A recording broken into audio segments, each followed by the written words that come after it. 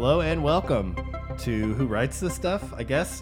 It's been a while. I haven't done a podcast in a good 3 months, I guess, and it feels good. I'm not going to lie, it feels good to be back into it. This is my personal favorite episode that we do every year, and I honestly, when I kind of put pause on the podcast, in my mind, I was like, except for the movie countdown podcast that I do with Jeff Houston every year. That's not going to go away.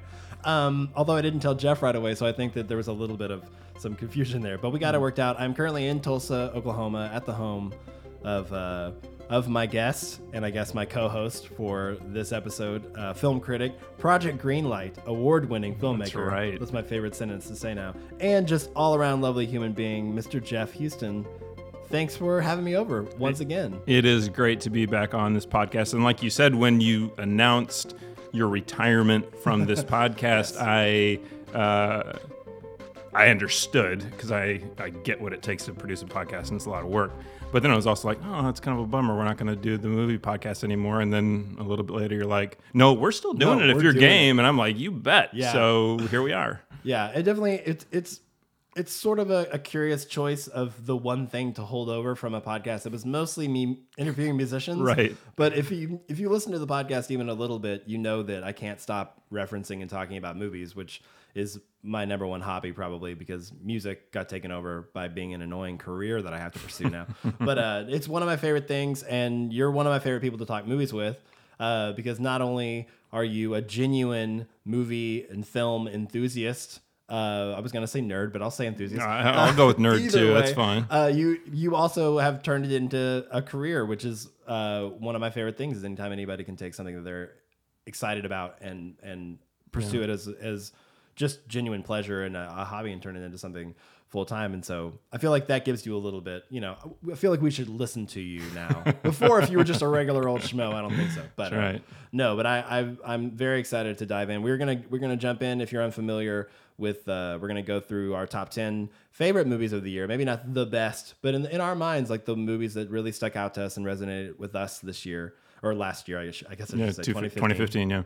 And we're going to break it up a little bit with some music interludes. Jeff, will you tell everybody what we just heard coming into the intro of the podcast? Yeah, so we opened the podcast with a selection from the score for the film Steve Jobs, which, according to the box office, most of you out there did not see. So sad. But it's a great, very unique score. I was actually disappointed that it wasn't nominated in the score category by the Academy. It's a score by Daniel Pemberton, who I'm not familiar with. I don't know if he's done scores before, if he's just a musician that got hired by director Danny Boyle to do the score. But anyway, it just really captured sort of the style of that 80s and 90s era, but in a way that still didn't feel dated. And it's a unique score, as you could tell in that track. And the whole thing is very well composed. And so it was one I wanted to highlight. Yeah, it's really cool. I would imagine it'd be tricky to write a score that, like you said, highlights different decades without being so campy and so obvious. And right. Yeah, he did a really great job. Yeah. So I think we should just jump right into it. I think we're gonna go through back and forth our top 10, like I said, and then also maybe give some honorable mentions kind of at the end, like we did last year. Is that sort of?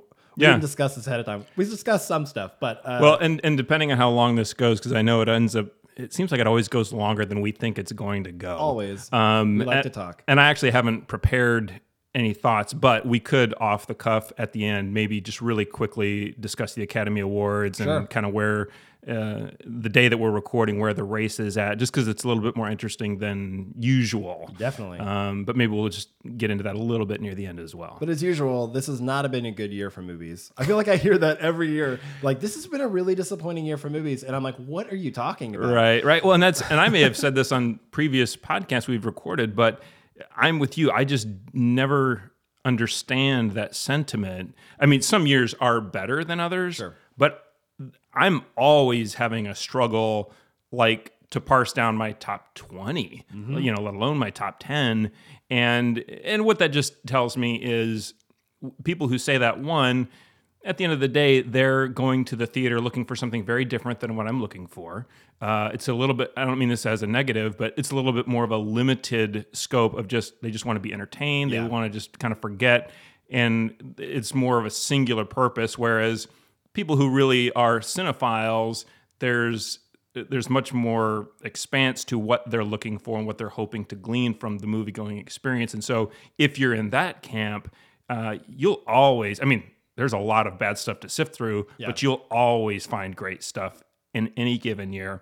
And I think both of our lists will exemplify that. Absolutely. I had a top 15 that just I wrestle with literally up until this morning. I was like, I don't know where things are going to land. And then I had to just commit to this moment right now. And of course, this could change. This list is not definitive. This is just sort of where we are right now, because there definitely been past years where I look at the list and I'm like, I never really revisited that. Well, what's interesting is in the context of it not being definitive.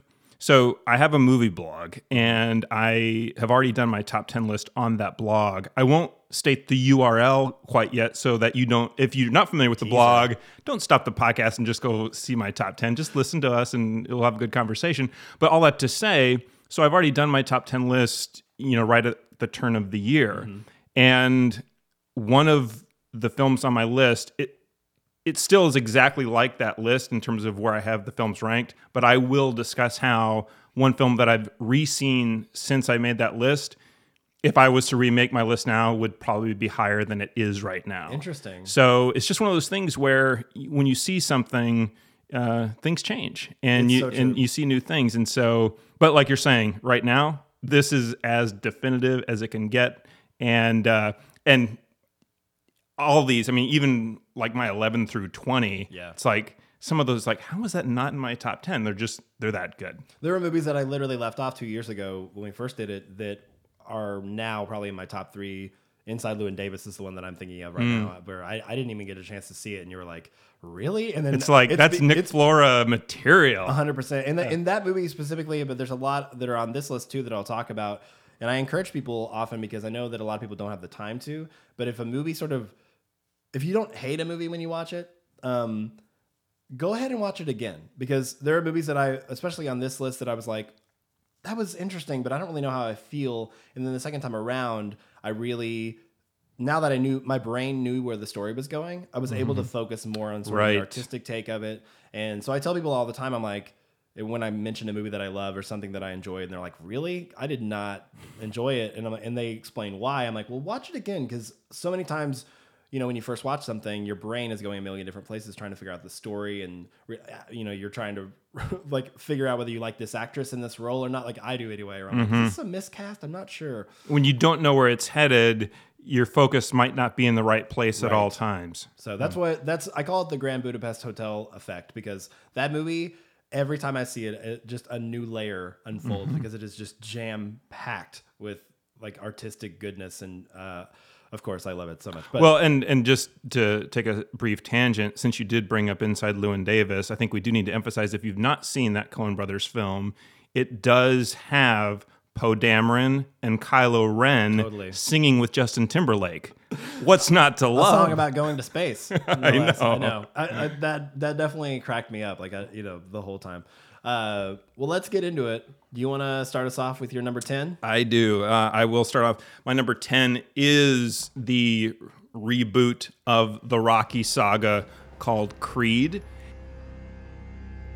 You're not built for this. These boys coming here, they gotta fight for life.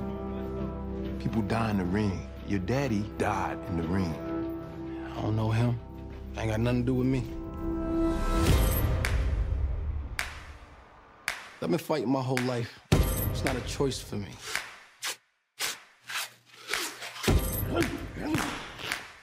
Every punch I ever thrown's been on my own. Nobody showed me how to do this. I'm ready. And when this movie was first announced, I know a lot of people were very skeptical, which is understandable. But for me, since I always gravitate towards filmmakers, when that announcement was made, it was made as this is the next film from the writer-director of Fruitvale Station, which was a phenomenal film, I think, from 2013, based on a true story, very tragic story. And that film was made by writer-director Ryan Coogler, an up-and-coming African-American filmmaker, starred Michael B. Jordan, who's a great up-and-coming actor. And so it was Coogler reuniting with Michael B. Jordan, with Jordan playing the illegitimate son of Apollo Creed. And so when it was that creative talent involved, man, I was excited just from the outset. And inevitably, it didn't let me down. And it really... What's amazing is you've got this, not only is it in a sense, essentially the best Rocky film since the first Rocky film, and really, is very similar in nature and tone and style. Although I also really appreciated the Rocky VI, Rocky Balboa was very similar in tone as well.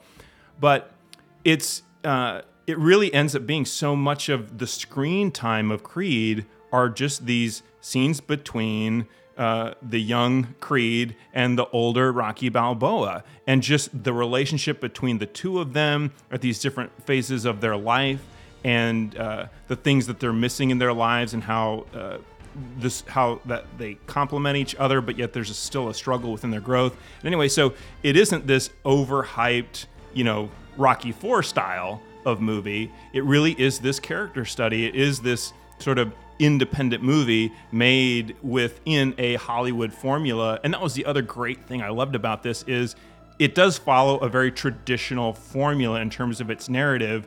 But what Coogler as a filmmaker shows us is that formulas aren't necessarily a bad thing. You just have to make them authentic. And you can. It's possible. A lot of times we feel the formula of movies because for whatever reason, the filmmakers just aren't completely invested into the story they're telling. They're thinking it more, from a structure standpoint than really authentic standpoint. And so Coogler just makes a formula very authentic, as does his cast. Stallone will probably win the supporting actor Oscar, deservedly so. One of his best performances. And again, great to see, his career come full circle, and this opportunity for him to show the depth and the breadth of his ability and his talent.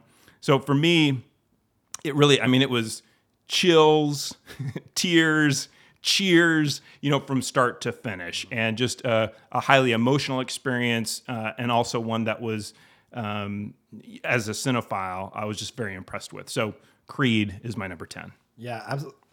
It's so funny you mention it. It's not on my list, but it's my number 11 easily. And I wasn't expecting to, because I've only seen maybe the first Rocky. Oh, wow. And but I was completely, but that doesn't matter. I would say that even if you haven't seen, there's enough of a cultural zeitgeist base knowledge of Rocky that going in, you kind of know who these characters are. And even, when you see him visiting the grave of his wife, Yo Adrian. I don't think her name is Yo. I think it's just Adrian. But there's like you kind of feel a little bit of a heart gut punch, and that just goes back to Stallone as an actor. Yes. Really sells that kind of thing. Again, whether you're familiar with the backstory or not, you feel it. And I almost did the Nick Flora thing where I was like, well, I'm going to watch every single movie and then watch it. And I was like, I really didn't have the time to do that. And I'm glad I didn't. But I mean, it just proves, and I love these movies that you get bummed out that Fruitvale Station and Michael B. Jordan didn't get sort of the due I feel like they were deserved back then. But then you're sort of like, oh, but this is sort of, if that didn't happen, I feel like this sort of lended its way to making Creed such a, people being like, oh, well, that didn't get any. So now Creed, literally the movie is the underdog. Because everybody, whether you come in with your own notion of what, like, oh, they can't touch Rocky, or, that's my beloved franchise, or like, who's this new kid? Whatever it is, the movie itself is also the underdog as much as he is in the movie. Right. And just even to really speak to how authentically told this story is, MGM owns the property of Rocky, and it wasn't them trying to come up with, how do we reboot this? It wasn't even on their radar to try and reboot it, but Coogler had an idea, and he approached MGM and Sylvester Stallone and gave him the pitch, said, here's what I would love to do with this story. What do you guys think? And they were sold on it. And so the fact that it came from an authentic place, from a specific artist and not just some studio thinking, how can we milk some more money out of this name property? Yeah. So, and so, yes, you feel the realism and the heart within that. There are so many things that I want to say to you as Jeff, my friend, and not Jeff, the person I'm talking to on a podcast, because it'll be a spoiler. But like, there are things that I want to tell you that I'm like, this moment though, you know. But there are specific moments, especially you using the term even Creed's illegitimate son, right? It leads into him like what makes him want to fight and do, you know, like the plot point that just sets him forward as a character that is so powerful. I have chills right now even thinking about it. Yeah. But yeah, and I'm not a big sports movie fan in general, but I feel like this is sports. The boxing part of it is just like the setting. It's much more about these characters. So even if you're sort of like, not for me, like give it a shot, because I feel like great romantic relationship with Creed as well. Sort of three-dimensional. Very much so. Very tender, but also some believable tension within that. And then to the sport element, the boxing scenes are just extremely well crafted and staged and choreographed, with one that shows up about halfway through the film is literally one take. And it's not one of these situations where they shot it 4 or 5 times and just, fudged the edit. It literally is legitimately one take the whole fight. And when you realize that, it just, again, just from a craftsmanship standpoint, you're kind of blown away by what they achieved with this movie. Yeah, an excellent choice for sure. Good job, Jeff. My number 10 is Ex Machina. Caleb, I'm just gonna throw this out there so it's said, okay? You're freaked out. You're freaked out to be meeting me, having this conversation in this room at this moment, right? But can we just get past that? The whole employer-employee thing? It's good to meet you, Nathan. It's good to meet you too, Caleb. This building isn't a house. It's a research facility. And I want to talk to you about what I'm researching. You want to see something cool? A movie that I literally didn't know going in anything about, which is my favorite way of knowing. It's so easy these days to know everything about a movie before you even watch it, and so now it's like a little bit harder to sort of back up and be like, you know what, I know enough to intrigue me, and I'm not gonna read anything about it. But for me, I'll say before I get into it that movies, like, I chose the movies I chose because I like movies that engage me throughout. These are movies that I like, that I can't stop thinking about even days or weeks after. They just really have a hold on me, whether it's in a disturbing way or a pleasurable way. I really like anything that makes me feel, and this is nothing new. Most people feel this way. And then also going back to the rewatch, like a second time, anything that I sort of can't wait to dig in a few days later, a second time, even if it's just to figure out things I missed the first time that was going on. So Ex Machina is a perfect example of this, which is essentially about a young programmer played by my boy, Donald Gleason. Big fan. He had a big year. He did. Utility player of the year in my mind. Time. He really did some great. I really think we're going to see some great things from him. But he's a young programmer that's selected to participate in sort of a groundbreaking experiment of the character played by Oscar Isaac, who's sort of this egomaniacal, conflicted within himself, but egomaniacal recluse of a genius. And the experiment is more in the synthetic intelligence by evaluating the human qualities of a breathtaking humanoid AI played by Alicia Vikander. I think I'm saying that name. Vikander. Mm-hmm.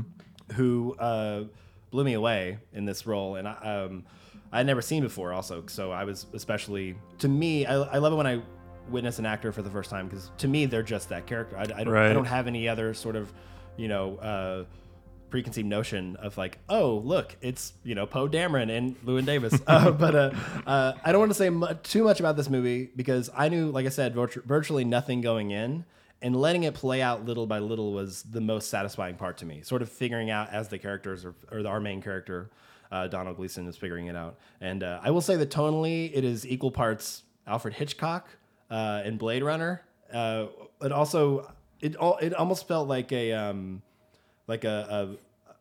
modernized version of the Twilight Zone. Mm-hmm. There was something very, it's very measured in tone and sort of plays out sort of like syrup making its way across the floor, but you're just like, where's this going? But it's heading there slowly.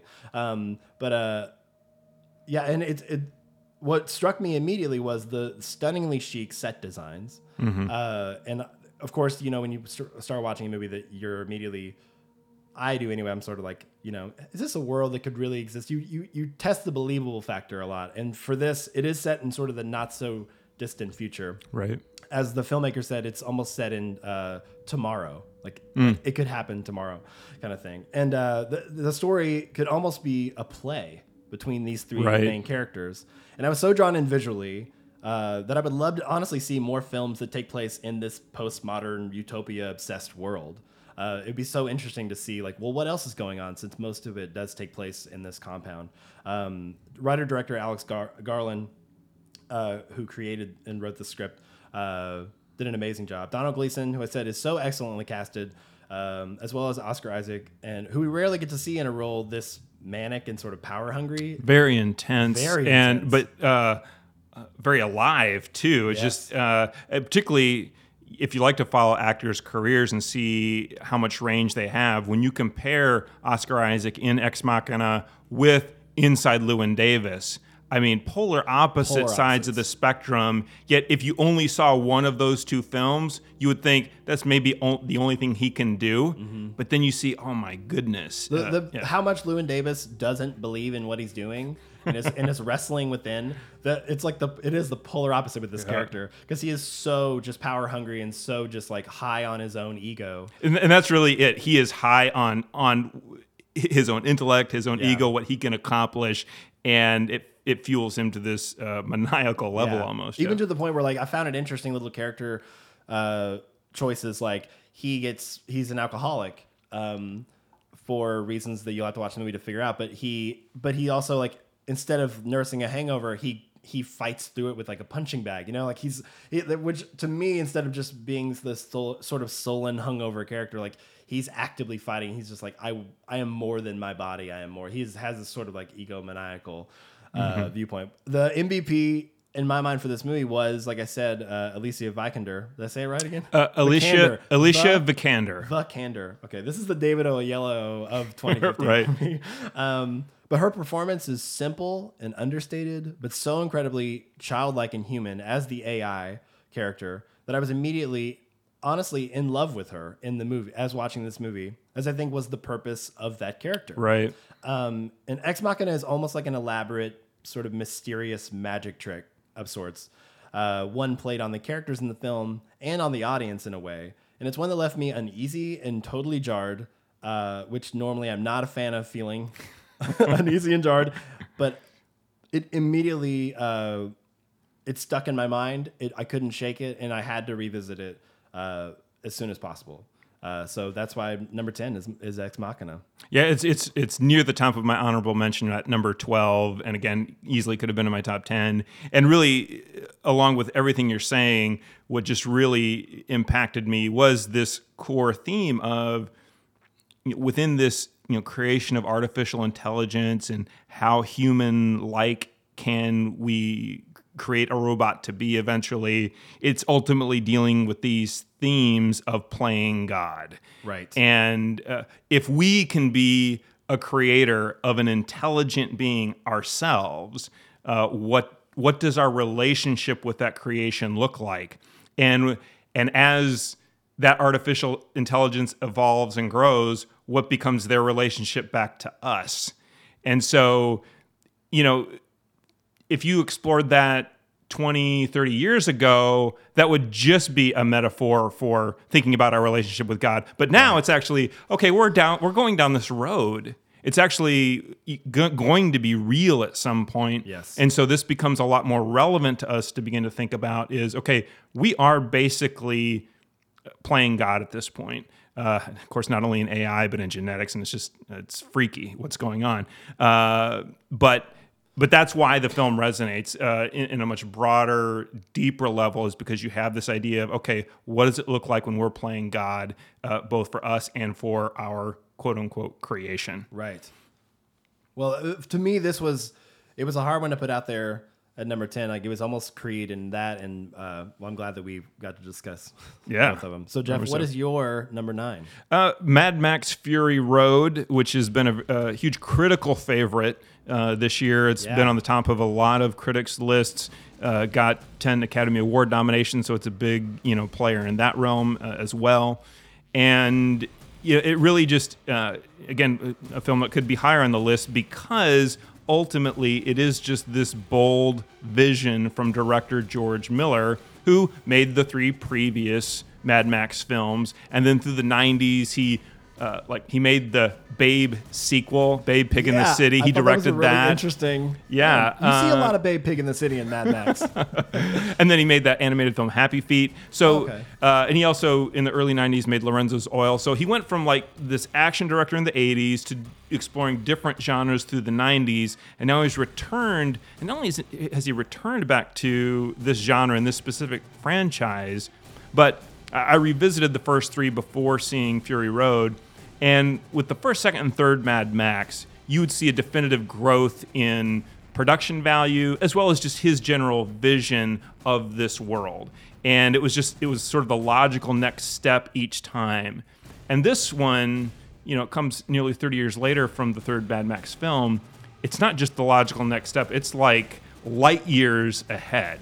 And so Fury Road is just this, it's this blockbuster scale, but it's really at its heart this art house movie.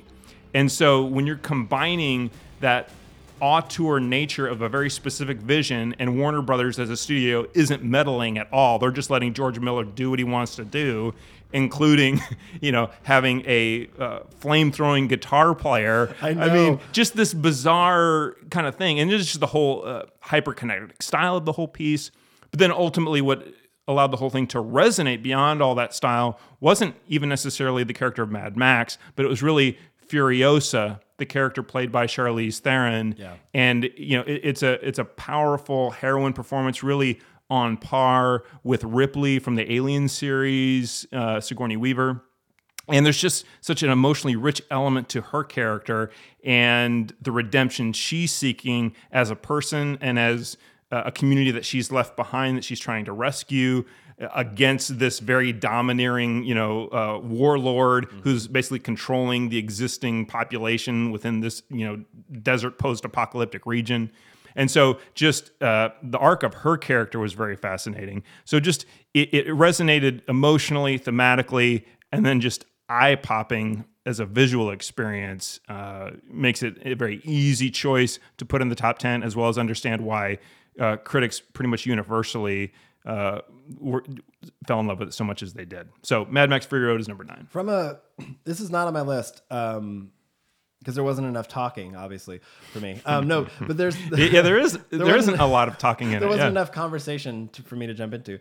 But I saw it and I from a film. There's some movies, and I'm going to talk about a couple on here that on my list, but that I watch and I'm like, I have no idea how they made that. Like, I understand filmmaking from a base standpoint, and maybe a little bit more than the average Joe, but like from this, it was so stunning to watch and such a spectacle that I was like, this is obviously fantastic. But for me, like, the story was a little bit, took maybe like third seat from where I was sort of like not guessing where it was going to go, but for me, I was sort of like, oh, okay, I see where they're heading with this. And that kind of took me out of it a little bit. Although the visuals definitely kept me from a popcorn, movie kind of watcher.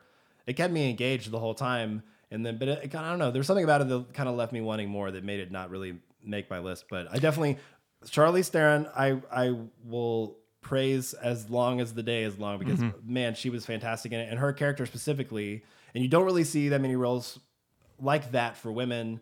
And I know this is a big sort of hot button topic these days or whatever. And, but I'm really glad that characters like Furiosa exist. And because you're right, she did, in my mind, overshadow the Mad Max character as far as being intricate and interesting and layered. And I think by design.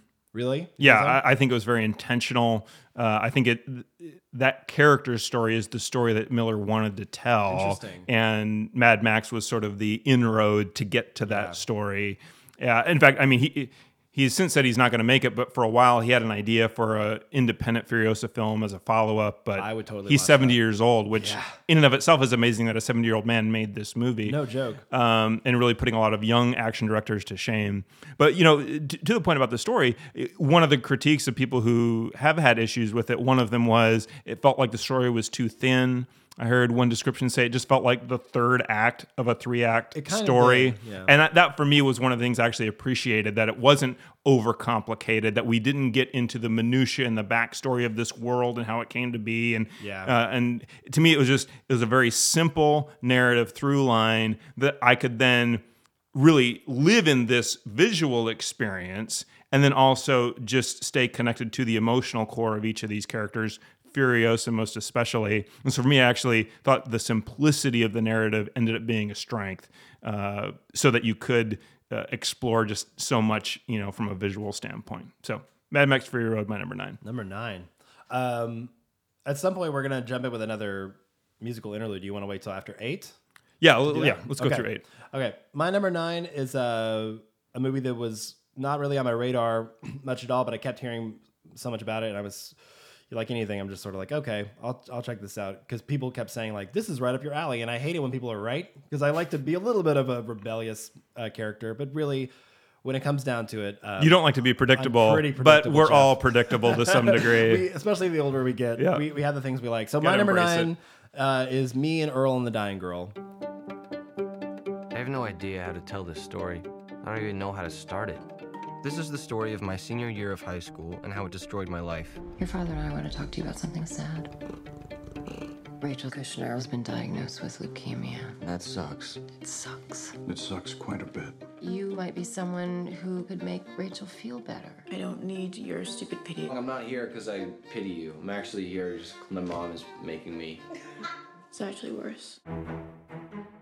Which is an independent film, and ever since sort of Juno hit big back 2008 or 2007, I believe, with the quote "so cute" or "so indie and cute it hurts" kind of style. There have been a slew of these types of films striving to do the same thing, and some may argue that Me and Earl and the Dying Girl is one of those films, but I disagree. This film about a high school senior, played wonderfully by Thomas Mann, an unknown to me. This character is an amateur filmmaker and a bit of a social butterfly who prides himself on being, quote, just the right amount of friendly with every social class in high school, without ruffling anyone's feathers or really making a commitment to anyone specifically, except for his best friend, who is Earl in the title, Me and Earl and the Dying Girl. I lost my place. Here we go. Except when his neighbor, Rachel, who is the dying girl, played by Olivia Cooke, is diagnosed with leukemia, and his mother forces him to befriend her in the short time she may have left. So he does so begrudgingly, and it brings along his best friend, Earl, played brilliantly and hilarious by R.J. Seiler, a guy I was not familiar with. One of my favorite performances of 2015, probably. Just everything the guy said, I cracked up laughing. But so the story plays out in a lot of ways as you would expect, and I'm not going to spoil anything, but it did have some unexpected turns, and tonally it has shades of three guys that, of course, resonate with me. Wes Anderson, there's some Woody Allen even in it. There's Spike Jonze influence in it. So if you know me, you know I had zero problems with this. But above all else, it's an absolute delight from start to finish. It was one of those that I kept waiting for it to get sort of tired as the story progressed.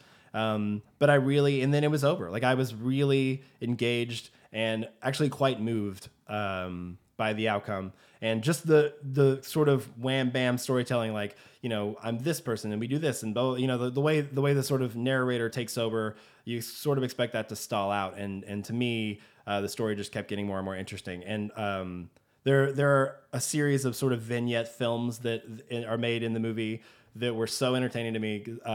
The main character, Thomas Mann, and his buddy R.J. Seiler's character, Earl, make these little joke films for themselves based on actual films, but they're just puns off of that.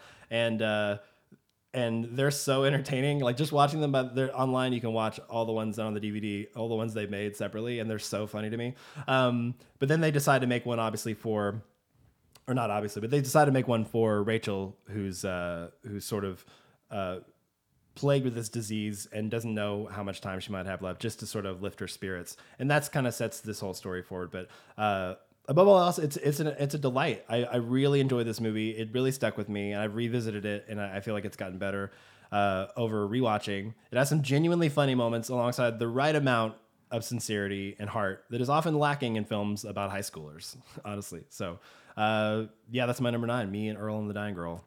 Yeah, every year there's always at least one movie that is a quintessential Nick Flora choice that I just did not like. I figured. And this is that one. Now, I will say this, in years past, I think another version of that was The Way, Way Back. Yes. What I will say for me, Earl and the Dying Girl, is even though I thought it was too precious for its own good, followed sort of that Sundance formula a little too self-consciously, you do see the potential of this young filmmaker. And I'm looking forward to, I don't even know what his name is, but whatever he comes up with in the future, I think we see, here's a guy who loves films, per that sort of ongoing, through line of the films that the two guys are making throughout it. But then also, the other thing I liked about this film was that main trio cast, particularly Earl and the Dying Girl. Yeah. Those two performances in particular, I think we see very strong young talents here. And I didn't feel that the material rose up to their level of talent. Interesting. Or to whatever degree, the film worked, it was because of those performances. And so it was exciting to watch on that level as well. So a bit more of a mixed reaction. I guess I can't say that I, hated it outright. Certainly it wasn't that strong of a feeling about it, but it ultimately didn't work for me. But there is some positive elements within that I'm excited to see what these people do in the future. Right.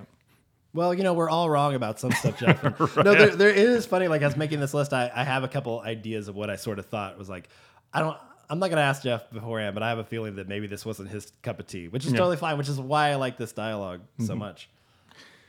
So your number 8, is that where we are? Number 8, yeah. So when we opened the podcast, I had mentioned there's a film that I had ranked when I made this top 10 list back at the beginning of the year that now, having re-seen the movie, I would move up to a higher slot. I'm not going to say how high I would move it up. I'm not going to get into that detail. But right now at number 8, and it should be higher, is Inside Out. Yeah, it should be higher. It really should be. And it's one of those things where I saw it recently again. It was only the second time I'd seen it. So, in the actual calendar year 2015, I only saw the film once.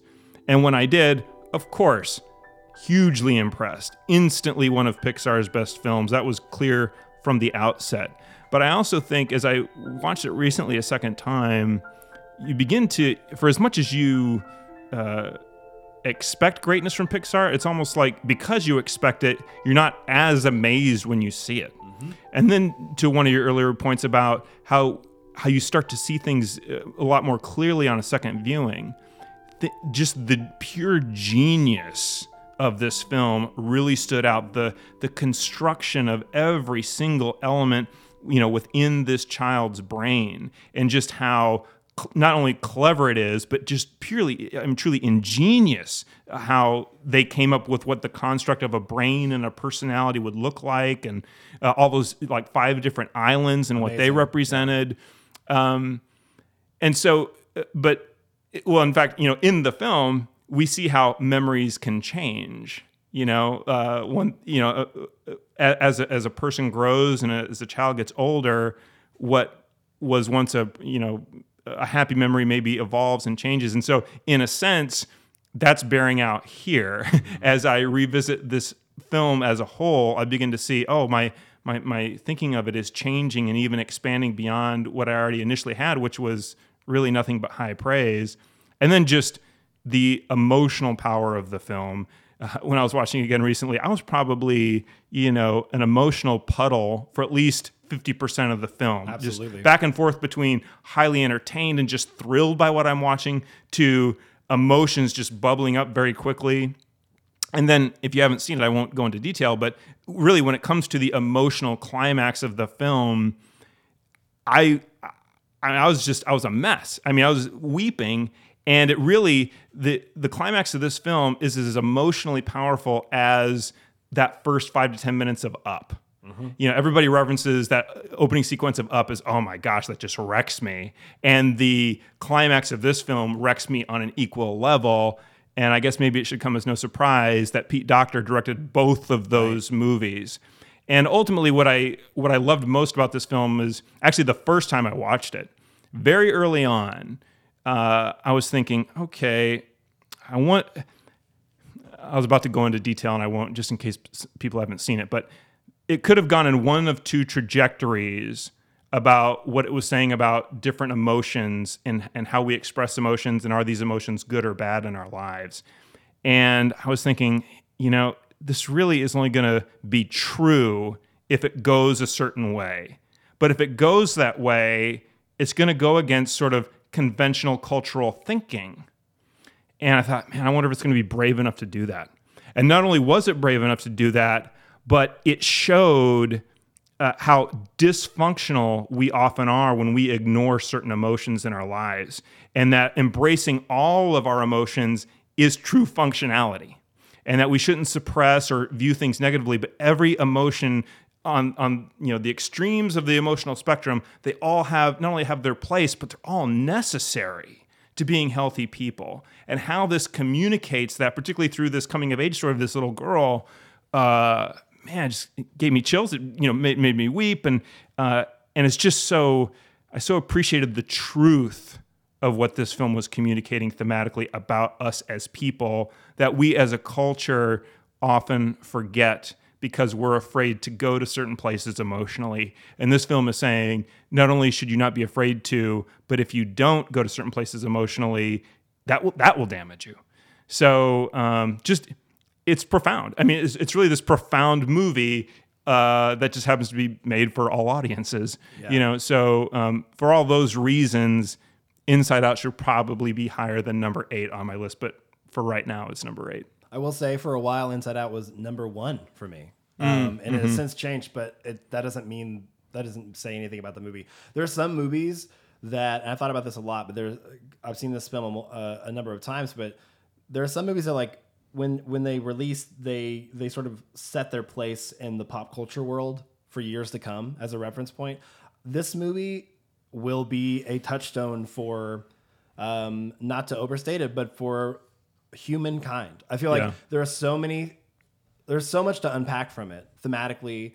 And just like you said, the way that it can help us understand our emotions and the way that we shouldn't ignore certain emotions just so other ones can thrive. And we shouldn't just be happy all the time or whatever it is. I feel like there is so much that goes against the flow of how we have done things for years that this movie will be used as like a teaching tool, and to help. It's already helping children understand how emotions work. And not only children, but even just, to your point, it becomes this quick go-to touchstone because emotions are so complex and hard to articulate to somebody else when you're trying to do that.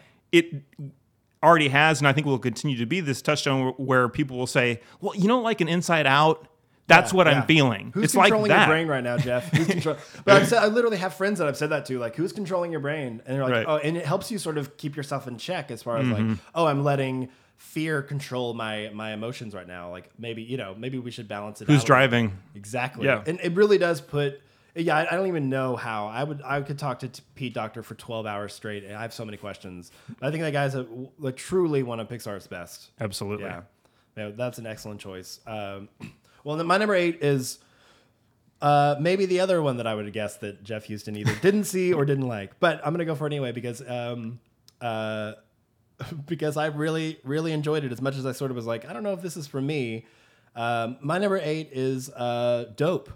You go to high school in Inglewood. You think you're gonna get into Harvard? I'm from a poor, crime-filled neighborhood, raised by a single mother, don't know my dad, blah, blah. It's cliche. Allow me to introduce myself. My name is Malcolm Adekanbi. I'm a straight A student with nearly perfect SAT scores. You probably got like one of them photogenic brains. You mean photographic memory? What'd I just say? I mean, yeah, you said it. Yeah, reiterating. I play in the punk band. The quick sort of story tagline is it's about the character Malcolm, played by Shameik Moore. One of my favorite performances of the year. This guy is one of those where you sort of feel like you're seeing somebody, in my mind anyway, that I was like, oh, I think this guy's going to do some really interesting things. This character, Malcolm, is a self-described African-American geek who is growing up in South Central LA, who is in love with the era of 90s hip-hop and the culture that surrounds it, right down to the flat top and the vintage Air Jordans, which, you know, if they're already playing on nostalgia of my era a little bit, so I'm already in love with this. But he spends most of his time hanging out with his two best friends while trying to sort of, you know, the normal high school hang-ups in movies, avoid the jocks, gang members, drug dealers who populate his world, you know, normal stuff we all dealt with. But Dope has all the story beats, like I said, from the classic hood dramas like Boys in the Hood, with these drug dealers in rough neighborhoods, gangs, drugs, money, and of course the love interest, who is being pursued by the main bad boy drug dealer. Once again, very relatable to me as a white person, grew up in Arkansas. But Malcolm and his geek pals sort of find themselves, make one big chance decision to break out of their social class at school that quickly breaks bad and leads to unexpected scenario after unexpected scenario that propels this film forward. And I was worried throughout that it was going to be so chock full, packed to the brim with sort of plot points and twists and turns that it was going to turn me off. But instead, it sort of like elevated it to this new level where I got excited to see like, oh, I really don't know where this is going to go next. And it's chock full of these clever comedy bits and great music. The soundtrack I have worked out to several times. It's really good. And an insightful point of view, honestly, that really made it stand out in the year of film for me. It's really hard to make a movie about high schoolers, like I said earlier, with a unique point of view and one that generations other than the one that it's targeting can follow without feeling like it's pandering. Like you're not going to watch this and not understand the references to social media outlets you've never heard of as a 35-year-old man, because most of the references are to stuff from the mid-90s, early 90s. And essentially, the film is about not judging someone just by their background or where they grew up. And at its core, it's a really fun movie. In my mind, it's equal parts Ferris Bueller and Menace to Society, which I never would have put those two together. But it really shines, and its star Shameik Moore, who carries this film, a virtual unknown, I really think we'll see big things come. And for me, honestly, it ends perfectly too if you stay long enough throughout the credits, where it plays Digital Underground's Humpty Dance, the dance performed by Shameik Moore in the credits, which just I've watched several times and puts a smile on my face. If I'm having a bad day, I'll just watch that because it's fantastic. So it does everything that I kind of want. It's a fun movie. It's sort of like a journey into a coming of age of sorts, but also just not being afraid to break out of sort of your normal societal norms of the social class you've been put in, but at the same time to not be judgmental of sort of the people around us and not size people up just from their outward appearance. And so yeah, Dope is my number 8. Have you seen it? I see a lot of movies every year, but I can't see every movie every year. And unfortunately, this is one that I've missed and haven't been able to catch up with. Okay. I think when it screened here in Tulsa, it screened for a week. It was a blip. Yeah, and I had to wait for it on DVD. I was busy that week, and I couldn't get to it. And similarly, at the end of the year, I'm watching a lot of stuff as a critic, and so a lot of stuff that's coming out and is very current at that moment. And so Dope it's a film that I've not been able to catch up with, but I'm wanting to, in particular because I've heard a lot of good stuff about it as well. And not to mention, in the current cultural zeitgeist, we've got the whole Oscars so white controversy. Right. Not that this kind of movie would necessarily be an Oscar nominee, regardless of what the racial composition would be. I mention that because from what I've heard about this film, the people that are both on camera and behind the camera could very likely be making the Oscars less white in the future. Oh, yeah. Just because so much talent is clearly involved. I wouldn't be surprised if next year or the year after we hear some of these players in this film making waves in the awards circuit for sure. Yeah, and even critics that who didn't put this on their top 10 list, almost to a critic, I've just heard how impressed they were by this young filmmaker who I don't know who it is, but they're looking forward to more stuff from him. And so I wrote it down. Yeah, I forget the guy who makes the movie, but anyway, so there's a lot to be impressed with, and so that it's a movie that I want to catch up with because clearly we're going to be hearing more from the talent involved with this movie. So it's good to have this as kind of a touchstone of here's where a lot of them really got their breakout. And the good thing, because it was a Sundance release and didn't really have much of a play in theaters, the upside of that is it's on Netflix right now, and it's also on DVD and Blu-ray, so you can get it at Redbox or whatever, and it's absolutely worth checking out. Excellent. So, musical interlude number 2. Yeah, so this musical interlude is one for a film that I don't think is going to show up on either of our top 10s, but it's for the film The Intern. And the reason I've got the score here is it's composed by Theodore Shapiro, and it's from the film written and directed by Nancy Meyers. And if you're familiar with Nancy Meyers, she's basically sort of carrying the Nora Ephron torch moving forward. And this was just one of those really pleasant surprises of the year. I can't say I was shocked. I mean, I always look forward to Nancy Meyers films, but you never know if it's just going to feel very formulaic and pat and like, well, that was okay. This really sort of exceeded my expectations. And it was really... it's a very rewarding, emotional experience. Yeah. And it's Robert De Niro adorable. Who would have thought, you know? So anyway, the score, I've listened to this score a lot since I bought it after the film opened, just because it makes you feel good. And it's very well composed. And so that's why, even though it's not an Oscar-nominated score or film, if you just like listening to music that makes you feel good, the score to The Intern is exactly that.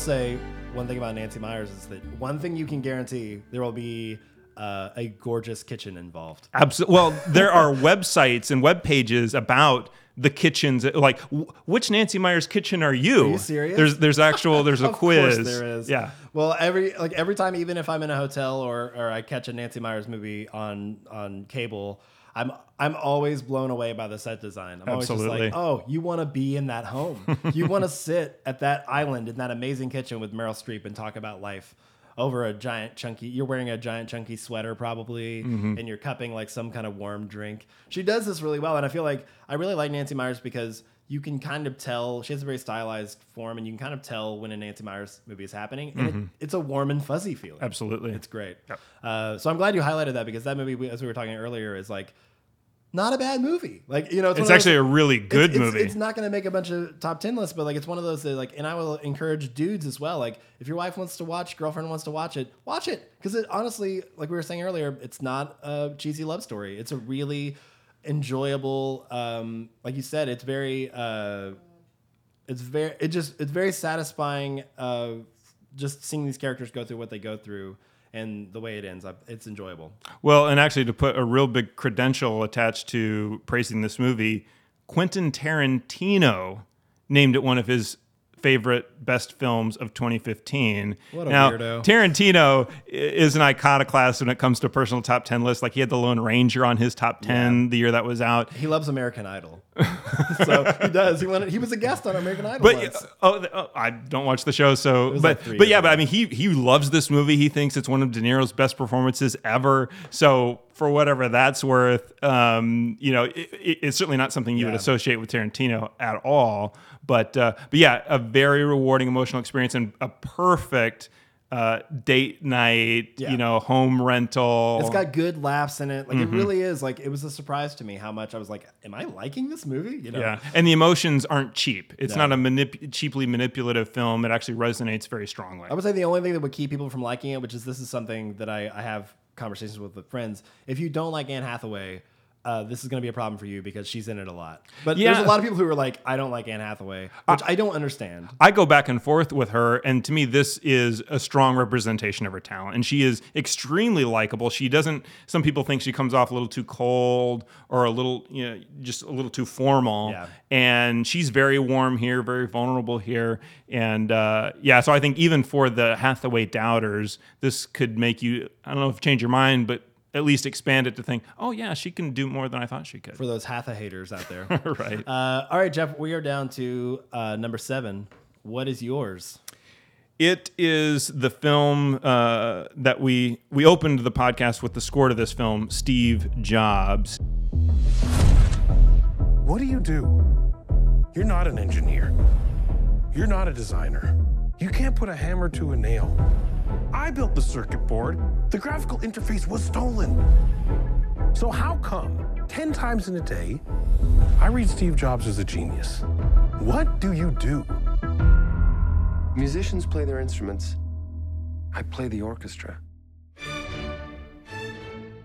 For as much praise as this garnered upon its initial release, its subsequent failure at the box office, which it was really kind of fascinating because it opened in limited release and it had the highest per screen average of any movie this year its first 2 limited release weekends. And usually when that happens, that means when it goes wide, it just continues on that trajectory, and it just tanked. Right. And curiously, after garnering all this praise about how it revolutionizes the biopic, then it seemed like critics, as they continued to talk about it moving forward, they started hedging their opinions a little bit. I know. And I think they began to... I actually think now it's become possibly the most underappreciated film of 2015. And what's really revolutionary about it is, so it's another screenplay from Aaron Sorkin. We all know Aaron Sorkin. I think if you're listening to this podcast, you know who he is. And it's very much a Sorkin-esque expression of these people. But what's interesting about this movie is the whole movie, everything you see, none of it ever happened, but all of it's true. And so Sorkin said, I don't want to tell his life story from cradle to grave or just the traditional biopic. I want to paint a portrait of the man. And Steve Wozniak, who was obviously one of Steve Jobs' main collaborators in the early days of Apple, has basically agreed and said, this is a completely fictionalized narrative, but this is completely 100% true. He was a consultant on the film. Yeah, so this represents Steve Jobs. This represents me. This represents all the people that the film focuses on very accurately. And so what I love about it, though, is... So Sorkin got his start in the world of theater. He was a playwright before he got into television and film. And basically the script he wrote here is if he was confined to the stage. It really reads like a play, and how not only reads like a play, but how you would structure a story like this for the stage.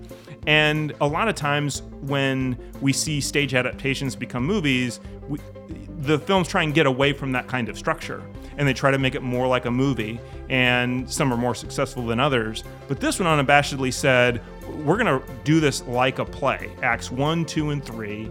And then particularly, not only do we not just see that kind of structure in movies at all, but particularly with a real-life biopic kind of story. It just revolutionizes that whole thing. And so it doesn't hit all the familiar beats that we're used to with biopics. And so that in and of itself is really what places it as one of the 10 best films of the year, is just how revolutionary that structure is, and then just seeing how effective that structure was. And of course, the performances from top to bottom are phenomenal. Career best work from most of the people involved. Certainly for Seth Rogen, it's a career best performance who plays Wozniak. Michael Fassbender's powerful as Steve Jobs. Yeah, Kate Winslet. Jeff Daniels, great performance as well. So just the whole cast, it's a volatile experience often. It's highly energized, even though it's just the structure is each third of the film takes place at the debut of a major technological advancement throughout Jobs' career. And so it's one of those, backstage right before the big presentation as he interacts with all these different key people in his life. And so the energy of that, with it being in such essentially a confined space, for it to be so energized speaks to certainly the energy that you get from Aaron Sorkin dialogue, but then Danny Boyle is a director who has always brought energy to concepts that would seem, how does that come alive, particularly the film 147 Hours. So just, it's the right talent coming together to tell this story. Unfortunately, it didn't have a big enough star in the role. Well, what's interesting is this was produced by Universal Studios. It was originally supposed to be produced by Sony. And if you remember a year ago, there was a big Sony hack. A lot of their emails were made public. And the whole progress of how Steve Jobs went from being greenlit by Sony to being ditched, it kind of came down to, it was originally supposed to be directed by David Fincher, starring Christian Bale. And then both of them had to leave the project. And when Bale left the project, that's when Sony gave up on it, because they said, we need his star power or else we don't think this is going to sell. And when those emails were first read, a lot of film writers were like, oh, that's so cynical. It sells the audience short. And that's just, it's very studio type of thinking, and how little-minded that was. And it basically bore out. Yeah. It bore out. I mean, the performance is great. That's unquestionable. But it tanked because it didn't have a big name that drew people to the theater, unfortunately. So hopefully this will find a life at some point, because it's just, you just don't see a movie like this that often, if at all. Mm-hmm. And so then just, I mean, he's a cultural icon. And so just to see what made him tick and how he was and how he interacted, I mean, his legend is already sort of infamous to a good degree, but to see it all depicted and unfold as this film portrays it is very compelling and really a mesmerizing experience. So that's why I have Steve Jobs at number 7. And it's what his life and legacy is woven throughout our lives. It's literally on this table right now. Right. And so in those moments where he comes out on stage in his black turtleneck and his dad jeans, mm-hmm. and explains what's coming up next, and the anticipation of that is iconic now. Like, we know that. Like, we've seen those announcements. So like, it's such a brilliant entry point to mm-hmm. tell this story. And I think Danny Boyle is an inspired choice, mostly because in the hands of somebody else, it could be super boring. But right. like you said, he is so good with energy and flow and sort of action and keeping that going. And even with the camera movements and all the different stuff, it's really fascinating. And I think maybe Fassbender's best performance, mm-hmm. like, he really got into that character to the point where usually when somebody plays a biopic or plays a titular character like that, I'm like, I am aware that Michael Fassbender is Steve Jobs. I am aware. Right. Like, you're in the back of your brain. That program in my brain stopped running about 5 minutes in, because mm-hmm. I was just like, I was in it because he was this guy. And I think it is a shame, but I think that a lot of people sort of are in the future will tell. But I think that people were turned off by the fact that it wasn't sort of we understand because we know the cradle to grave story. Mm-hmm. And so I think maybe when word got out that it was more, because I didn't know what it was when I went and saw it in the theater, and when I figured it out, it made me so excited to be mm-hmm. like, I see what we're doing here, because mm-hmm. it played out in real time in like the half hour leading up to these announcements. And right. I was blown away by it, and it was higher on my list, and it's not in my top 10, and Now I don't know why, after hearing you talk about it. I'm like, sure. Yeah, but I think I was also susceptible to that sort of like, oh, maybe it's not that great, because I really enjoyed it thoroughly. And every time it's been up for an award this season, which is not as many as it should be, right. I'm like, right on, and excited about it. It's my number 12, I will say. So I definitely give it my whole heart recommendation. But that's a great. But I wanted to talk about it at least a little. I'm glad you basically said everything that I wanted to say about it, even though it wasn't in my top 10. So it was a very hard one to take out. Yeah, and it's one of those that I think, again, when you, as we were talking about earlier, when you understand the context of a movie and what it's doing, and you go back and watch it again, yeah. You're just like, oh my gosh, this is so ingenious. And Sorkin dialogue annoys a lot of people. I I get lost in it. It's so artistic and people that, of course, yes, they're talking faster than normal people talk and using vocabulary words that we may never use in everyday life. I'm so, even like as many problems as I had with the Newsroom, I enjoyed sort of the Sorkin part of it, and I feel like nobody does what he does specifically as good as him. So. And then the other compelling thing that you mentioned, this is technological touchstones of our lives, right, and of our generation. And this film gets into the struggle of debuting those technologies when they debuted, and as you mentioned, Wozniak was a consultant on, and so the struggles of getting these particular pieces of technology out into the market and debuting them are explored here as well. So even just whether you're interested in Steve Jobs as a person or not, it becomes compelling to see the struggles to make these advancements that we now kind of take for granted a little bit. Yeah. And to see that he's a flawed character, because so many times he's sort of deitized or whatever. And it's important to see not only is he a flawed character as a person, and he has his own demons he deals with in the film, but also as a businessman. He has some massive failures. And I felt that was the most interesting part to me, is to see like, oh, we've totally blipped over this as a society because we're so obsessed with the new app or the new, update. Right. So an inspired choice, Jeff, once again. Even though you haven't seen Dope, I'll forgive it. No. My number 7 is a movie that I'm assuming that we'll talk about again. It's The Revenant. What happened? We did what we had to do. He was buried right. All I had was my boy, and he took him from me, you understand? He's afraid. He knows how far I came to find him. I ain't afraid to die anymore. I've done it already. I went in, I saw it late. I saw it after a lot of the hubbub, and I sort of went in biased, honestly, to be like, okay, show me what you got. And I was immediately blown away, like from the get-go, just drawn in. Iñárritu is, I am not afraid to use the word genius. I'm last year we talked a lot about Birdman, and it still resonates with me, that movie does. And but I was blown away by The Revenant for the same reasons everyone else was. The cinematography is breathtaking. The way it was filmed with only natural light, like knowing that kind of stuff, it makes a difference. The incredible performances, of course, especially from Leonardo DiCaprio, but all the utility players as well. Like there's not a sour grape in the bunch for sure. And to mix my metaphors, but if you don't already know, The Revenant is essentially about frontiersmen on a fur trading expedition in the 1820s, based on a true story, actually. Based on real a true people, story, which is I didn't know what era it was in, and I had to look it up while I was watching the movie because I didn't know, and I didn't know whether I kind of figured out it was America at some point, but it's a time that we sort of skip over. We tend to go in film from revolutionary times to Civil War. To Civil War. This is 1820s. Yes, yeah. So it was interesting to sort of see, but it's a spur trading expedition in the 1820s who fights for survival. Glass, played by Leonardo DiCaprio, is mauled by a bear very famously now, as people are talking about this bear attack. Deservedly so. It's an amazing scene.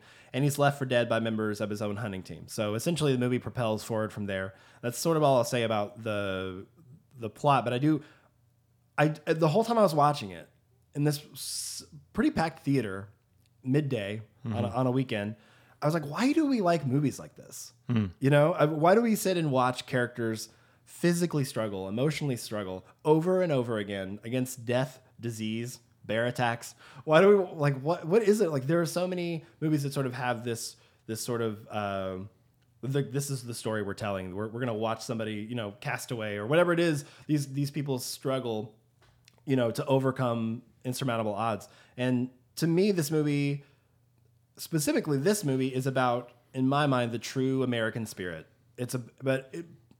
More than that, it is the true human spirit, because Glass, who's played by DiCaprio, goes through something horrific and then something worse. And right when you think he's going to give up, he decides that he has found a reason to survive. And it fuels him throughout the entire movie, even if ultimately that reason to live which is revenge, sort of gets thwarted, it has served its purpose, which is to keep him going long enough to get where he needs to go. And I was completely moved by DiCaprio's performance, and I was expecting an amazing performance because he is one of the best actors we have, and but especially because his acting in 90% of the film is without speaking, and I didn't realize this going in, but his throat is cut in the bear attack and his vocal cords damaged, and he's alone most of the film, so there's not a lot of people for him to talk to. But so what could have been long stretched into a yawn of a film about a dude crawling through the prairie lands of the Louisiana Purchase was instead this powerful, engaging triumph about these early settlers, which I said earlier is a story that we don't hear that often.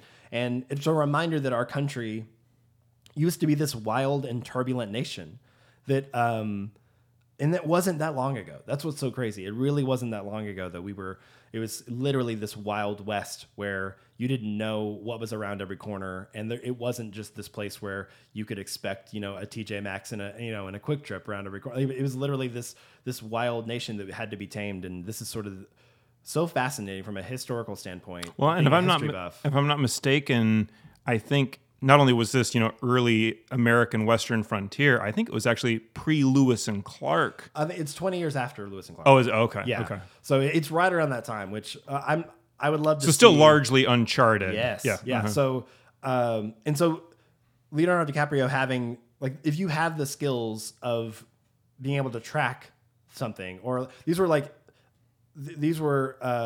skills that really meant something. You could track something, you could tell, without reading a compass, you knew which direction, all this stuff that we're sort of like, we're so modernized. And so I just realized, man, if this is what being a man is, to speak to Steve Jobs, thanks for GPS on my phone, dude, because I don't know what I do without it. But to me, the MVP performance was the performance is not being given its due. In my mind, is Donald Gleason, who's my best friend, right. Friend of the show, Donald Gleason, as Captain Andrew Henry. Phenomenal performance, and honestly, Will Poulter, who played a young member of this fur traders group, Bridger, who's sort of partnered with Tom Hardy, who I only knew, I think, from like a Jennifer Aniston comedy that came out a couple years ago, We're the Millers, as sort of this. But that movie has its flaws, but he's the best part of that movie. But he's phenomenal in this. In my mind, I was like, is this guy really going to go these places dramatically? And he did. He's did a phenomenal job. So I just want to. Well, and it's even through his character that in a brutal film that has just a few notes of grace. Yes. A couple of those center around his character specifically, and they're very poignantly done. Yeah. And as much as I love Tom Hardy, and I think he did a great job, my only sort of criticism in the acting categories would be sort of him. I didn't really know where he was landing. It always bugs me when actors who don't normally have a Southern accent can't really hit the Southern accent. I feel like sometimes he was a little bit too British and a little bit too just non-Southern at all. And then he real Southern. It just kind of took me out of it, honestly. And he does an amazing job. Tom Hardy definitely. But I think for some reason with Mad Max and this, I was just sort of like, maybe I was expecting too much from Tom Hardy, but he really didn't deliver in the ways that I wanted him to this year. But that's the only thing that I really can say as far as the acting goes. But he still does an amazing job because you're supposed to not like this character, and you really don't like this character. Mm-hmm. So that's why my number 7 is The Revenant. Well, and to the writer-director Alejandro Iñárritu, like you mentioned, you did Birdman last year. And for me, this continues a very positive shift in his career. Prior to Birdman, I found his films, which include Babel, 21 Grams. Yeah. There's another one that stars Javier Bardem that I'm blanking on the title of it. They were extremely pretentious movies. Yeah. Just so full of their own self-importance that I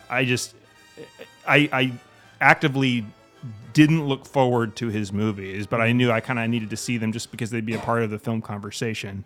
But I was like, man, this guy's just believes in what he's saying way too much. Yeah. And he's driving it home way too hard.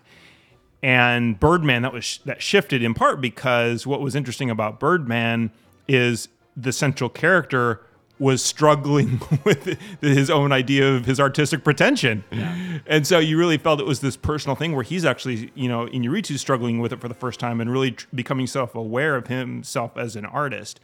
And so what was great about The Revenant is not only does it continue this shift away from pretense, even though the material could very easily lend itself to artistic pretension, but I actually thought he even all the more got out of the way of the story and didn't feel like he was trying to hammer home the themes of this film. Yeah. He just let it be and let the scope of the whole piece communicate what it needed to communicate. Didn't use a lot of words and verbal driving home of the point, quote unquote. He just let the story unfold and let the characters evolve. And that's maturity as a filmmaker. And so, yeah, he's quickly gone from somebody that I did not like to now he's one of our best filmmakers. Absolutely. Genuinely excited about whatever he does next. And these last two films are two of the best films of recent memory. Yeah, no joke. And they're back-to-back years, which is phenomenal. Yeah, amazing. So that was your number 7. So your number 6. Right, number 6. What can you say? It's Star Wars The Force Awakens. Attaboy.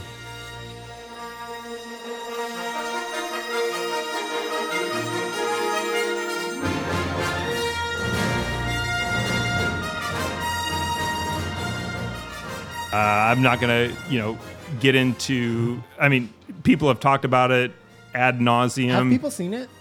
Is it getting enough press? I haven't seen anything. Including me.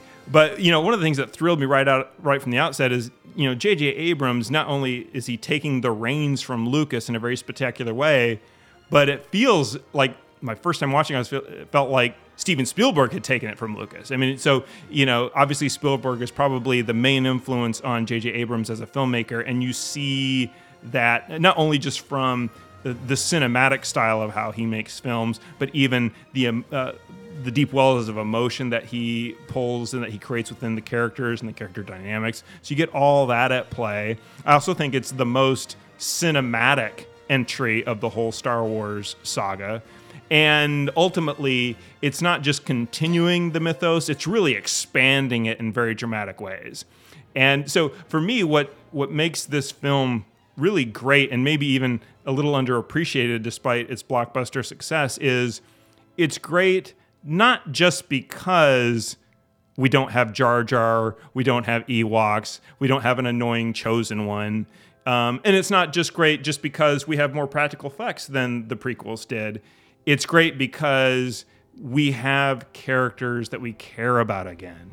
And even though this does have the nostalgia factor of the original trio coming back, 30 years later, they don't show up till about a half hour. The first one doesn't show up till about a half hour in. And I was completely sold on this movie these new characters during that first half hour to where, Han, Leia, and Luke had never shown up. It wouldn't have bothered me because I was so invested in these characters. And now, granted, part of what we were invested in relates to Luke and what's happened to Luke Skywalker, but you could have told us that kind of story without involving those actual characters. You could have played in the mythos that way. And Abrams and his cast create such effective characters that we can move forward. And regardless of how much or how little we see some of the old characters, we're invested in Finn. We're invested in Rey. I mean, Rey. My goodness, Daisy Ridley. I can talk about her the rest of this time if you want. Absolutely. And just her whole character arc was powerful. The climactic moment where, it just gave me chills. Every time.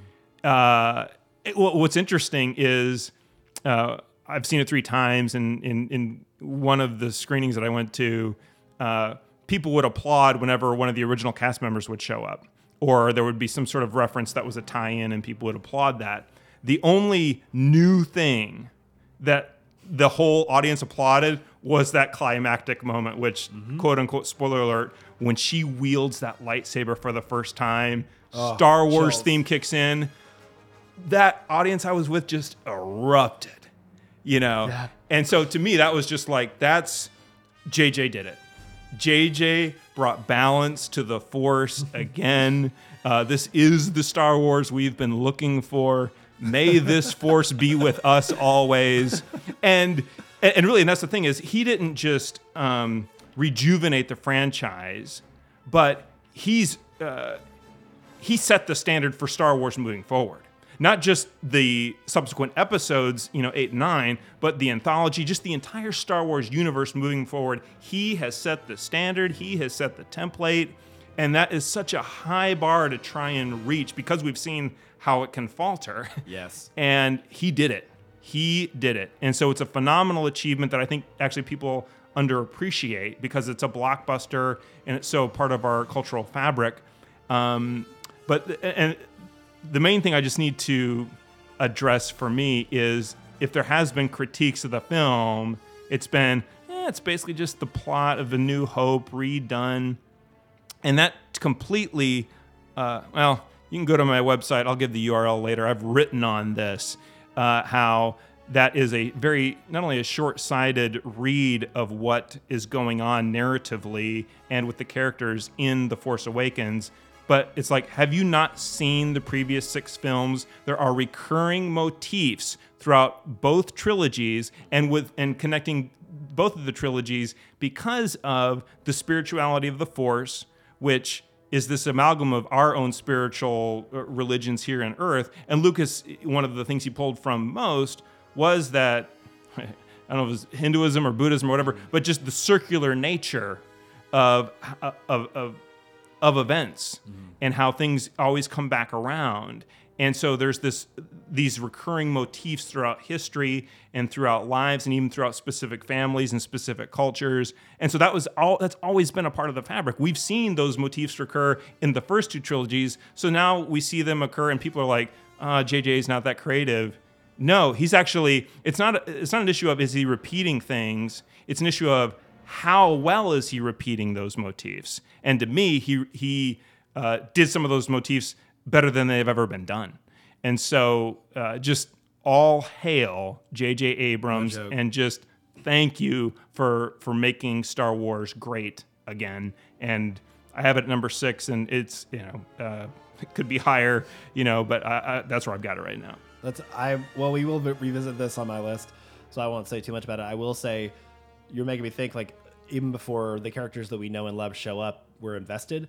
And I love specifically that Han Solo is a little bit more of a central character. And also, he isn't just there to wink at the camera and be like, hey, I'm Han Solo again. See it? Hey, guys, look at me. He's there to actually be a 3-dimensional, interesting character who is sort of reconciling with his life up until now in a lot of ways. Stuff we saw, stuff we didn't see. And he is a very centralized, important character that propels this entire series forward. Yeah. When originally he was like 3rd tier, in the originals and stuff. And he's just really there for comic relief, which he does that very well here. But also Harrison Ford, like hats off to you, buddy. I know. Like really, I mean, so that was what made me think. And he's so invested in this character because he actually, he rather famously wanted Han Solo to die in Return of the Jedi. Right. And he always loved being associated with Indiana Jones, but was always annoyed with the association with Han Solo throughout his life. And so you're wondering, he's clearly fully invested in this character in this film because he was on board with what JJ created. And he's like, oh, wow, I've actually got a character with rich dimensions. And he just ate that up as an actor, clearly. And so just to see his invigoration from the comedic elements of the character to the more dramatic elements of the character and the depth that was there, it was exciting. I mean, and not only exciting to see him in that way as Han Solo again, but really it's been a long time since, Harrison Ford has really fascinated us, as moviegoers. And to see that still there, see that that's still possible was invigorating. I know. On all levels, it did exactly more than what we needed it to do. Right. Like I said, I'll talk about it a little bit more in a bit. You want to go one more and then or my 6 and then we'll do another interlude? Sounds good. All right. My number 6 is probably the furthest thing from Star Wars: The Force Awakens that you can get to, and it's one that I did not expect to be on this list, and I just saw it fairly recently, but it's one of those that I can't shake, and I talk about every day, every day since I've seen it, trying to work through it. But it is a a movie called Anomalisa. What is it to be human? What is it to ache? What is it to be alive?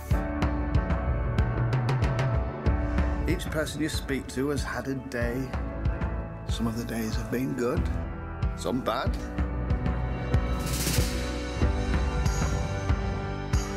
Each person you speak to has had a childhood. Each has a body. Each body has aches.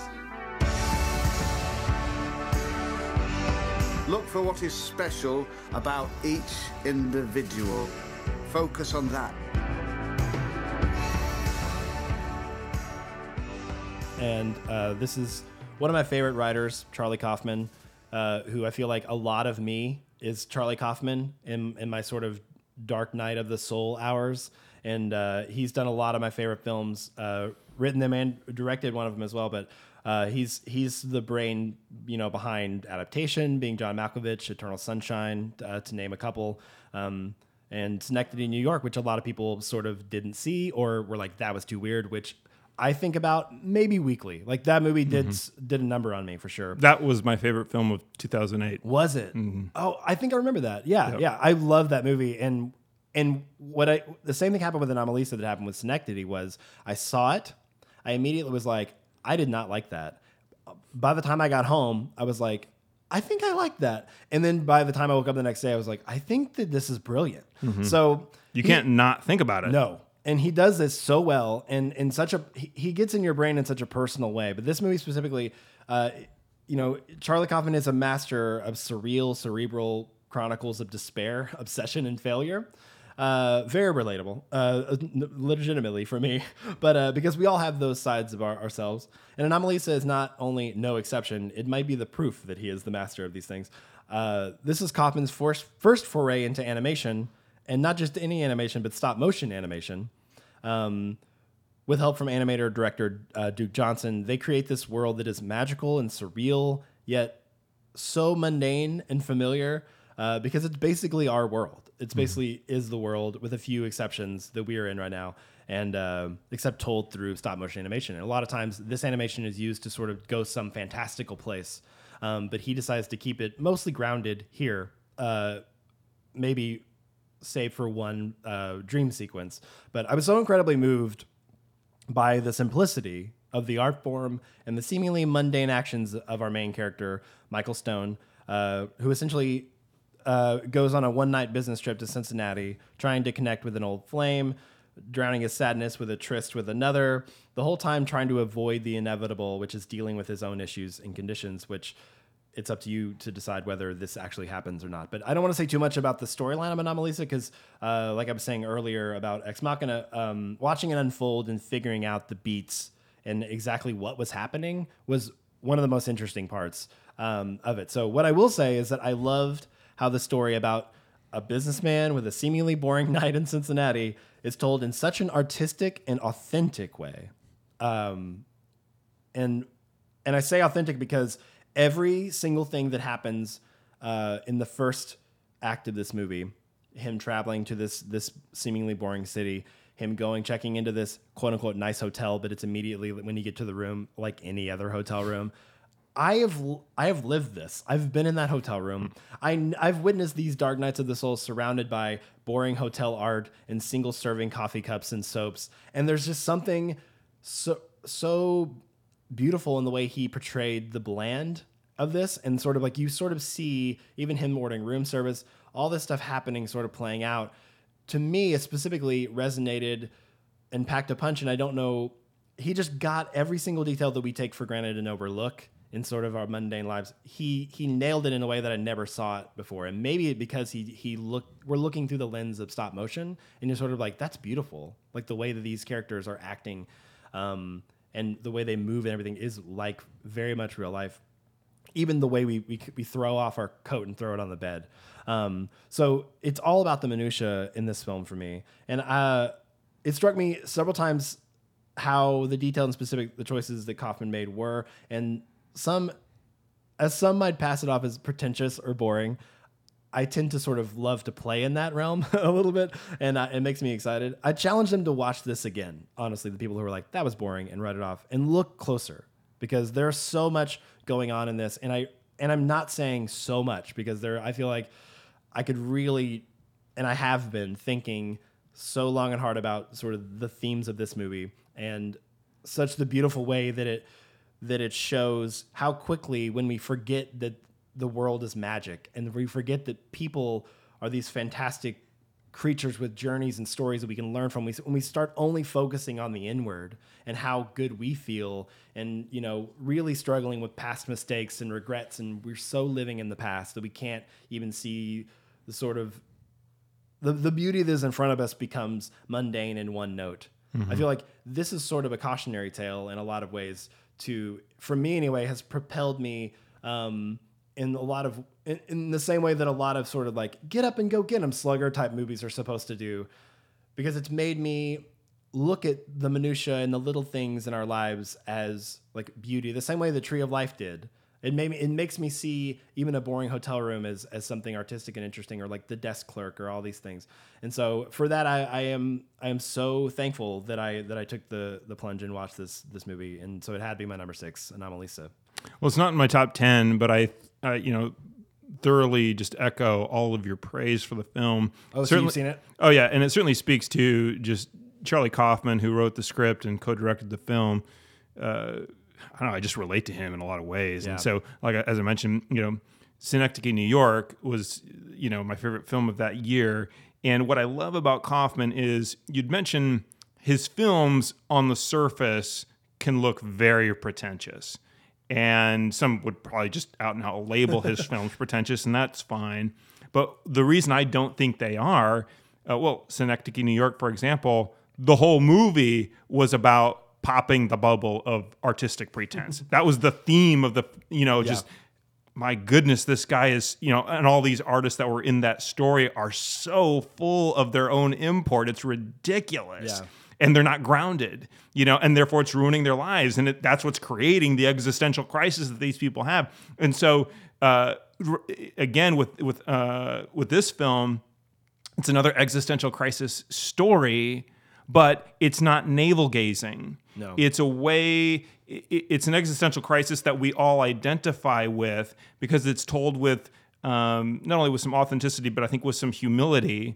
And even as it gets into the latter part of the story, a lot of times existential crisis stories and narratives, the person who's experiencing that has a feeling of being a victim, whether it be the world or the universe, or just events have conspired against them in an unfair, unjust way beyond their control, and they just have this identity crisis. And what's great about Kaufman is, at some point, he is an artist, and then his lead character begins to realize his own culpability within his existential crisis. Yeah. And so it's as self-indicting as it is indicting a lot of the blandness and conformity of the world. Most existential crisis movies are just condemning the external, are just indicting, the world, they're all just a bunch of, clones and all that stuff. Yeah. And he's saying, well, I'm as guilty as anybody for the own crisis that I'm experiencing. And so it's very self-aware, which is rare, and what elevates it to true legitimate art, and not something that's just wallowing in its own pretense. Right. And then to your point about the animation, what I do like, even though it's largely in a hotel room, in a hotel building, it's like, why tell this in stop motion? And I think the stop motion animation, what that allowed was to take the very mundane context of average American life and add a surreal element to it, because there is a surreal aspect to an existential crisis, because it does involve ultimately, the human being at the spiritual level. And so to be able to express that visually within this, as well as even just the sort of not completely fluid motion of stop motion, it just, in its own way, represents the internal disconformity and just the disturbance that's inside the characters. And so form really follows the function here, and they work together. And so, yeah, it's I think, having given all this praise to it, it is the ultimate acquired taste. Oh, totally. So if you're listening to this podcast going, man, I can't wait to see Anomalisa, most of you will likely understandably go, oh my, I don't even know if you'll be able to finish it, quite honestly. So not to mention, it's a hard R. It's hard R. It's a hard R. And so even though it's stop motion animation, figures, there's some sexuality in it, even though it's very tenderly done and it's very understandable within the context of these characters and these people, the content is there. And so, anyway, but yeah, I totally get your choice because I get Charlie Kaufman because somehow in some weird way, even though I don't feel as spiritually oppressed as he does, somehow he gets me. I get him, I know. I just love him as a storyteller. As much as I always go back to Cameron Crowe, but especially the movies that I love by him, which there are many. The ones that really have stuck with me, the way I feel like his voice is mine, I feel like it's just as equal parts Charlie Kaufman. As much as I see the world as sort of this wonderful, hopeful place, I have hope for the world that we live in. I also have these Charlie Kaufman existential crises just as often. And so I'm always interested to see what he's going to do next. And I love that finding out like this movie started off as a radio play between, with just three characters and his idea, like, well, if we're going to do this, I want to do it in stop motion to add that surreal aspect to it. Like, just everything. Like, I'm so fascinated by his artistic brain and where he's gone. And and I think even though like you, I don't struggle as deeply and as often as I think Kaufman does, but to the degree that I have over my life, that's exactly how I've struggled. Yeah. And so it's like, oh man, that guy is nailing it in a way that maybe I've never even been able to fully articulate in my own head and in my own soul. Yeah. He's expressing it and bringing life to it. And so it is, for those of you who do register with the existential crisis narrative, will probably find something to identify in this film as well. Yeah. Well, Jeff, what is our next musical interlude? So we have had some interesting tracks so far in terms of some upbeat energy to them. This one's a lot more somber, and it will foretell where at least one of us will go in our top 5. It's the score to the highly critically acclaimed film Spotlight. And what's so great about this score is it's very minimalist, piano and few instruments being used here. And yet, when you hear it, it so evokes the sort of the heavy nature of the subject of the film Spotlight itself. And so it's this perfect musical representation of the mood and the seriousness and the gravity with the story and the themes and the realities being explored in this film. And maybe of particularly interesting note, this score is done by composer Howard Shore, who most people would know as the guy who did the big epic music for the Lord of the Rings movies. This is literally the complete opposite end of the spectrum from the big epic music he wrote for the Lord of the Rings films, yet it's the same composer. So for no other reason, I wanted to highlight this score just to show the full range of some of these film composers that are out there. They really can do anything and do it extremely well. So this is a selection by Howard Shore from the film Spotlight.